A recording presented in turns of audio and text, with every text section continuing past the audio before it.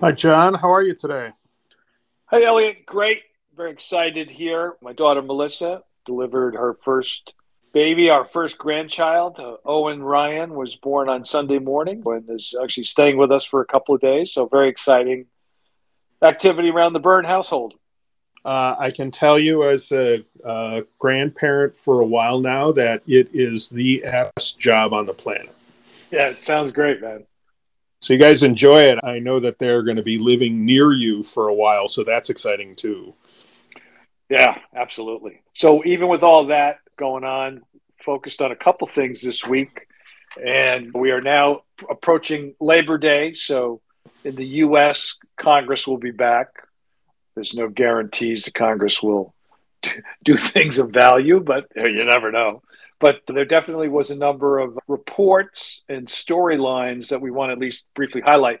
One of them, we've talked a lot about sanctions, the value proposition, why sanctions can be improved by having jurisdictions connect with one another.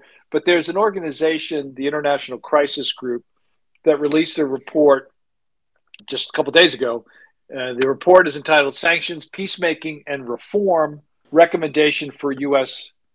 Policymakers. And I know you took a look at that as well as I did. And I thought what was interesting about it is looking at sanctions, describing them as valuable, that they are a worthy tool of U.S. statecraft, as they characterize it, but also there are adjacent and collateral impacts. And that's something that I know we've addressed, but this report, it's about 50 pages, goes into detail. It doesn't say get rid of sanctions, of course, but does say there's some things we can be doing differently. So I assume you saw that.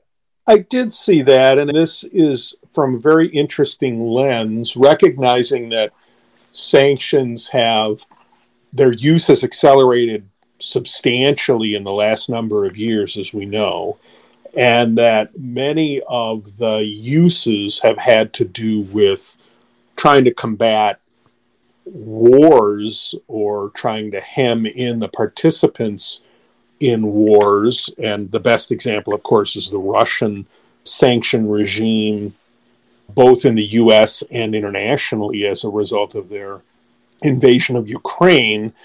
And this report looks at sanctions and says, okay, so they're useful as stagecraft, but they have potential adverse impact on peacemaking. So Right.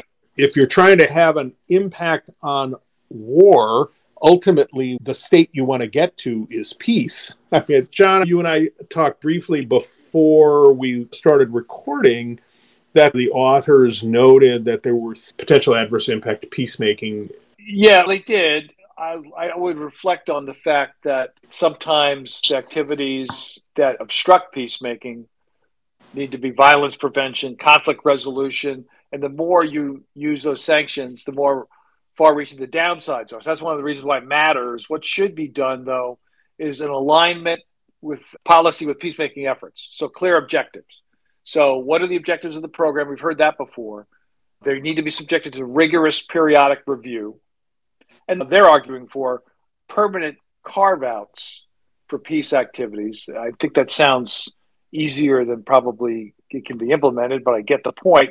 And then the last one is to address concerns of our private sector's representatives about investing in previously sanctioned jurisdictions, other than 50. I think there's a lot more questions it raises than answers, but I do think we are starting to see more people pay attention to the collateral damage, if you will, which is only something that was briefly touched on when these things were first crafted. But I would just say that as they conclude the report, they say change is possible, but you need a commitment.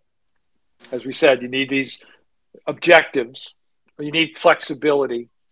And I think all of that is something we should continue to follow. And it's obviously relevant to the AML community because anytime you're prosecuting, investigating, reporting activities, there are other impacts. And I think the more we hear about them, the more we can maybe sit down and address them. Again, the report just came out from the International Crisis Group based in Brussels. This is a report to U.S. lawmakers dated August 28th. And the organization sells itself as preventing war, shaping peace. The other thing that article prompted was for both you and I to be looking around, and there were a number of articles that we saw in the last few days related to how effective is the sanction regime against Russia in the U.S. and in Europe. And there was a piece that came out from the diplomatic service of the European Union. The headline is, "Yes, the sanctions against Russia are working." And they go into a lot of economic analysis to reach the conclusion that they're having a significant impact on Russia's economy. There was also an article about a speech by Vladimir Putin that occurred Monday of this week, where he was talking about the Russian economy and calling on the central bank and other parts of the government to do what they could to ease inflationary pressure. There have been a number of articles about the impact of the sanctions on the overall economy and the loss in value of the ruble and things like that. So there's a lot floating around talking about it. But my conclusion after seeing all those things is it depends how you look at it and how you measure it. But one of the things coming out of that ties back to the report, and that is that sanctions that are put in place tend to be very sticky. The question is, at some point, if this conflict gets to a negotiating table to try to come up with some political solution that would end the fighting, part of the carrot for Russia will be the easing of some of these sanctions. And the question is, will the US, the UK, the EU, and other sanctioning bodies and countries be willing to lighten up on some of these as a part of the bargaining process to get to peace? I interviewed with some folks this week that were doing a study regarding Recommendation 8 of FATF, which we've talked about. And one of the things they asked me, and this is relevant to your point about Russia and the reaction, are these organizations effective? Of course, I do believe FATF is effective, but just suspending the Russian Federation and not kicking them out, I think that's problematic. You wonder about these things. Should we ever allow Russia back in? I'd say not unless there's massive change, and I don't see that happening anytime soon. But I'm pretty hardcore when it comes to that. I think there should be more sanctions, small s, against rogue countries. The one other thing I want to mention, I know we don't have a ton of time here, but we also picked up on a story in the Daily Mail there, going back to our age-old issue of de-risking of financial access and inclusion and all of that. The Daily Mail calls it debanking, which I guess that's a term being used in the UK, but it's a story about a religious charitable organization that had their accounts closed by Bank of America. And they went to the Tennessee Attorney General, I guess they're based in Tennessee, saying that they were exited solely because of their conservative Christian views. Bank of America denies that, as you would expect. But more importantly, they actually do say, no, we closed it because they have these debt collection policies and we don't have accounts of clients that have debt collection services. It's against B of A's policy. So even though in most cases letters on closing an account are supposed to be broad because of the potential that maybe SARs will file, that sort of thing we've talked about, this is a clear case where they've said, no, it's actually the systems or the process that you're using. And the Daily Mail makes it a both sides is a story here, in my opinion. And I don't know what you thought of that, but just by looking at the name of the organization, by the way, they were called World Shine USA, but now the organization changed its name to Indigenous Advanced Ministries, and they support victims in Uganda. But because they have other websites that talk about their core religious beliefs, they argue that's why their accounts were closed and for no other reason. I did see the article. It struck me as interesting. This is happening in Tennessee.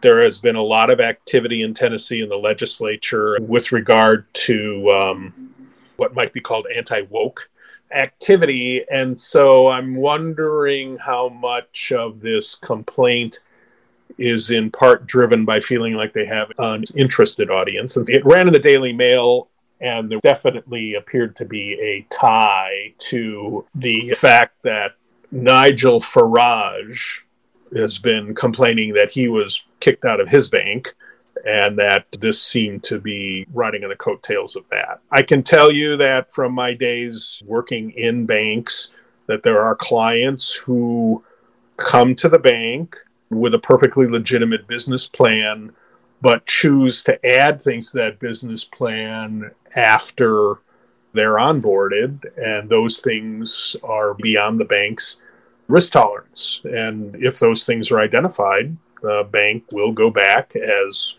B of A is saying they did, and say, now you're no longer in our customer profile. Yeah, all you need to know is the group representing them is the Alliance Defending Freedom. So you can Google that at your own time, and you'll see what their mission is. And I think that's all you need to know about the propriety of this particular effort. So take a look at that. A lot more. Congress is back in the U.S. Late next week after Labor Day. So we will obviously see what goes on. They're probably only in for about 6 weeks. So any activity would have to be fairly quickly discussed or publicized if they're going to get something done before they go back out. They usually go around Thanksgiving, so we'll see what happens there. And what do you have in the pipeline, John? This morning, I interviewed Steph Casella, and I jokingly said to Steph, you have now made history. This is the third time you've been a podcast guest. And I said, once you get to 5, like with SNL, you'll get a free jacket.